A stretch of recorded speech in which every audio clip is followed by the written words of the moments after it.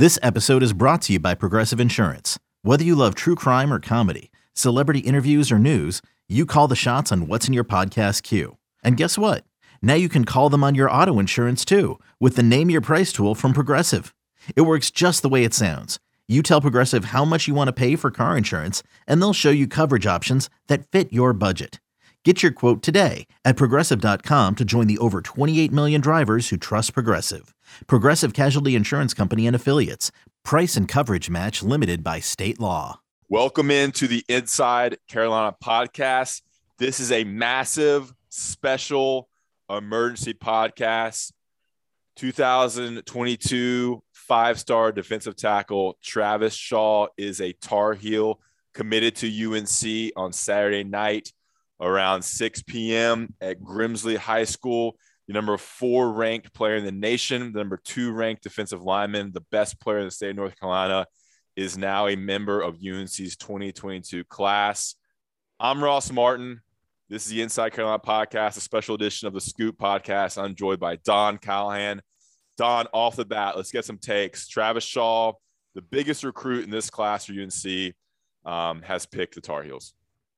Yeah, I mean, this is huge on so many different levels. From, obviously you're adding one of the best defensive linemen in the nation to UNC's commitment list and eventually their roster, but also you're beating Clemson, which has been a nemesis of North Carolina's in the state of North Carolina and overall when it comes to recruiting.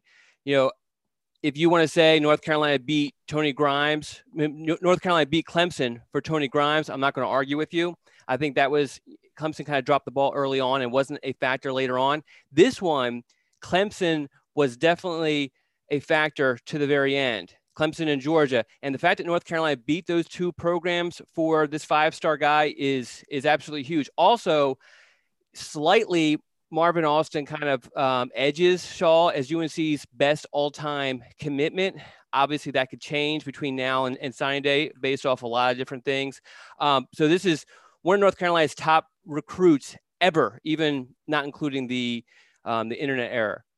Yeah, we're going to get into it all here on the special edition of the Scoop podcast. I mean, that's the big thing. UNC went head-to-head with Clemson, which is a national power and one of the best football programs in the country when it comes to recruiting, and Georgia, and you ever the program that tried to get in there for Shaw, and they landed Travis Shaw, the 6'5", listed at 310, maybe bigger than that. Yeah, he's bigger than that. And they snag Shaw from down the road at Grimsley High School in Greensboro, North Carolina. I think it's important that they landed the in-state guy, the best player in the state. That's always huge for appearances. That's what Mac Brown's tried to do since he got back. So they're continuing to lock down these borders. They've missed out on some of the top recruits and like the number 1, number 2 recruits in past seasons. Right now, as we sit right now, they have the top recruit in Travis Shaw. So that's big for appearances. And again, beating Clemson and beating Georgia head to head. Let's go through some things.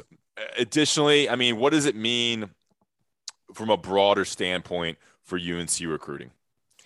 If you look at what North Carolina has done along the defensive line ever since Mac Brown became head coach again, it's been super impressive. I mean, you've seen some of the some of that kind of take fruition on the actual roster. We'll see a lot of those guys this football season, but this kind of continues that with getting Shaw. And actually, even though all those guys, Jahvaree Ritzie, Keyshawn Silver, I mean, those are really, really good players. Shaw's better than all those guys as a prospect. And that's just the upside he has. I mean, he definitely has first round potential, first NFL draft first round potential. So to get a guy like him and to kind of continue that string of elite is I feel like is an understatement. Defensive lineman and adding those to the roster is impressive. Yeah, UNC is stacking defensive linemen. You look back to what they did with kind of Miles Murphy, Kedrick Bingley-Jones, Clyde Pender, that class, and then top that with Keyshawn Silver and Jahvaree Ritzie, who I think will have an impact as true freshmen this season and certainly kind of lay the groundwork for very talented defensive linemen for many years to come. I mean, I think Ritzie and Keyshawn have a chance to be superstars. Ritzie might have more of an impact as a freshman than we expect. And then you land, the biggest one yet. A massive player in Travis Shaw. It's huge, and that's what you want to do: stack really talented 4 and 5-star players at that position, and it's one of the most important positions. Yeah. For football when it comes, offensive line, defensive line, quarterback, I would say are probably the top 3 positions where you want your most talent. And so UNC is kind of beginning to be set there for not just the coming years, but 3-4 years into the future. Let's move along with his recruitment. We're gonna get to more of Travis Shaw as a player and get Don's analysis here in a bit. But let's quickly go into his recruitment. We've talked about this for so long. Don, what really happened for him to pick UNC today? So a lot of things happened in June, which is the case for a lot of recruits, the 2022 recruits. And so midway through June, he took a visit to Clemson, and then he started to kind of set up official visits, one to North Carolina, one to Georgia. In the middle of setting that up, he decided, you know what? I know what schools I like. I'm down to these 3 schools: North Carolina, Georgia, and Clemson. And so he was going to proceed as such with kind of like, he kind of wanted to get it done during the summer, but wasn't sure he was going to be able to.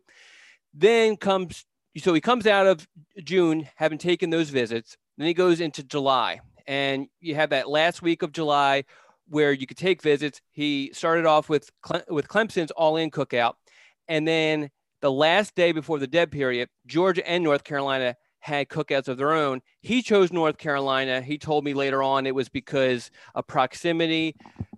You could take, if that was the case, I'm sure the fact that maybe he was leaning that direction, or maybe his family was leaning that direction, might have factored into that a little bit. But that, in hindsight, seems to be that was kind of the blow that gave North Carolina this commitment ultimately, because from what he said afterwards, he convened with his family members and they talked things over, and then they just realized, hey, North Carolina's a spot. And that led to him scheduling the announcement ceremony on Saturday. Okay, so he had the official to Georgia, the official Carolina, the official to Georgia, a visit to Clemson. Yeah, and it was important to remember. So Clemson does not host official visits, so it was a weekend visit that was basically an official visit. Only he had to pay for everything. Yeah, it served as kind of that summer official, but it was an unofficial visit. So he visited Clemson one time this summer. Yes. Okay, and then he visited UNC for an official. I think he visited another time in June, right? He did. He came up for a visit also. And then he visited again when things opened back up in July, including a visit to Clemson. Yes. And then the last visit was a big that cookout for. And what's also important to point out, and obviously we had this massive dead period that was 14 months. Prior to that dead period, he visited both Clemson and Georgia, but he made countless trips to North Carolina just to hang out. And I think obviously those visits laid the groundwork for him to feel comfortable at North Carolina, and I think kind of helped later on. They were kind of the body blows early in a boxing match, whereas, they set up that knockout punch, which was the Carolina cookout. Yeah, and this goes back to how close Greensboro is to Chapel Hill. I make that drive all the time. It's a 1-hour drive from downtown Greensboro to downtown Chapel Hill. It's easy. It's an easy day trip, and that familiarity and being able to visit campus multiple times obviously played a role in this recruitment. Probably a family situation where his mom and family and friends and coaches can make that trip a little bit easier than, say, a Georgia or a Clemson. And then UNC's ability to get him on campus so many times certainly played a role, and that's why you want to keep kids in state, and it's easier to recruit kids who are in state. And like Mack Brown says, players are more likely to commit to in-state schools and be more comfortable if they commit to in-state schools. This is a massive recruitment, something we've been tracking for so long, and for UNC to land Travis Shaw right now is huge. Okay, so what do you think changed, or what happened and what went into the decision to kind of put UNC over the edge? We know how the visits went. We know kind of it was neck and neck with Clemson and Carolina. He made multiple visits to each this summer, and you have to realize how persuasive a visit to Clemson can be. So what happened on that last visit or over June and July that put UNC over the edge for 5-star Travis Shaw? I just think it was his family felt comfortable. One of the I interviewed him just before he announced the date for his ceremony.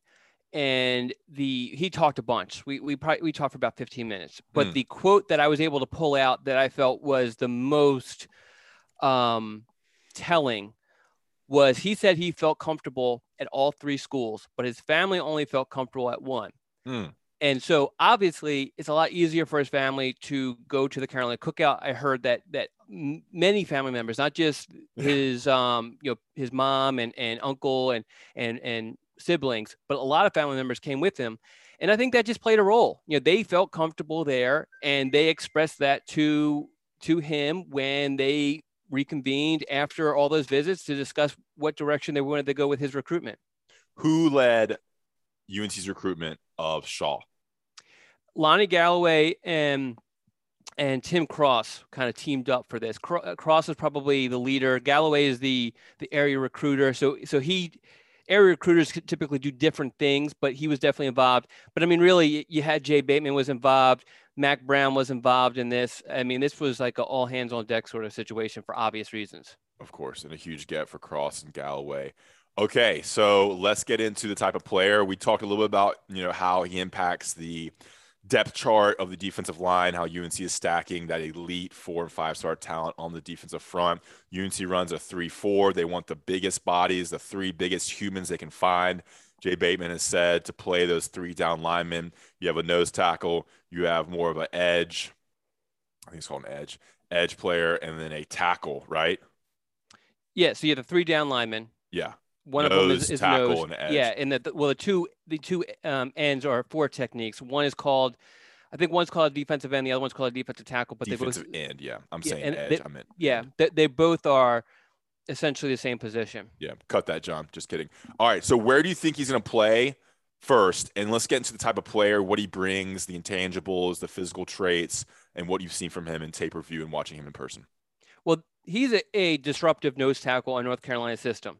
And he's a guy that he's a plug and play guy because he already has the size. I mean, obviously he's going to progress more. And once he gets better conditioned, kind of lose some of that baby fat sort of thing. But I think he's so talented that even before his body completely transforms, he's going to play. So I expect him to play as a true freshman. And ultimately, he's going to be that disruptive force up the middle. That's going to be very difficult for offenses. I mean, you're going to have to double team him at least if you're the offensive coordinator. And the thing about him is that he's a very large human being. We talked about he's 6'5", 310. That's where he's listed. And that's probably the last time he was measured, which was probably 2 years ago. So we're probably talking about someone who's, I would say he's over 330, to be honest.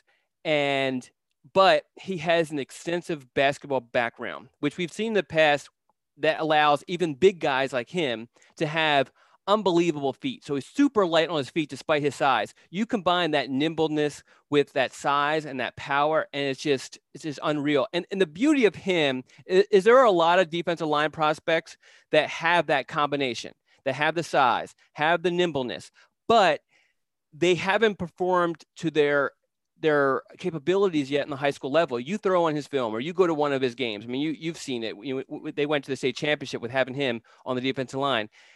And he definitely plays like a superstar, which is a huge, huge item that needs to be mentioned. Yeah, I mean, I've seen him play a couple times. I've seen him in person. Massive butt. We're talking massive butt and thighs, super big lower section. And he's long. I mean, he's 6'5", 6'6". He's a massive human being, as you said. He played a lot on the edge this season for Grimsley, state champion Grimsley Whirlies, because I think they wanted him to kind of be able to get to the quarterback more and have more disruptive ability on the edge. But you see him as a nose, which makes sense. He's going to slim down. He's going to trim some of that fat and put on a lot of muscle. I mean, can you imagine what UNC strength and conditioning coach Brian Hess can do with that body? I mean, it's going to be incredible when he's actually in a collegiate strength and conditioning program. He's going to be so strong and so massive there. And just like you said, they have to double team him because he's so long. He has that pass rushing ability in the middle, and he has that length. He's not just a squatty, fat nose tackle. He's an athletic, long nose tackle who also has that size and power in the middle. It can really be disruptive right there in the nose position. All right, Don, looking at our notes here, is there anything else you want to touch on with Travis Shaw. I think we touched on everything. That wraps it up. All right, guys, we appreciate you listening to the Inside Carolina podcast, the special edition of The Scoop. 2022 5-star defensive tackle Travis Shaw becomes a Tar Heel commit in the class of 2022. 6'5", 310 plus, number 4 player in the nation, number 2 defensive tackle. And as it stands right now, Shaw is, of course, the highest ranked player in UNC's 2022 recruiting class. They now have 13 commitments and will likely obviously move up in the rankings when all is said and done with this. It's a massive commitment. I mean, I think it's the biggest commitment that I've seen covering UNC. It ranks up there with the likes of course, Marvin Austin and Tony Grimes last year, with just the ranking ability and the importance to UNC's football future. Anything else, Don? We good? We're good. All right, guys. Appreciate you listening.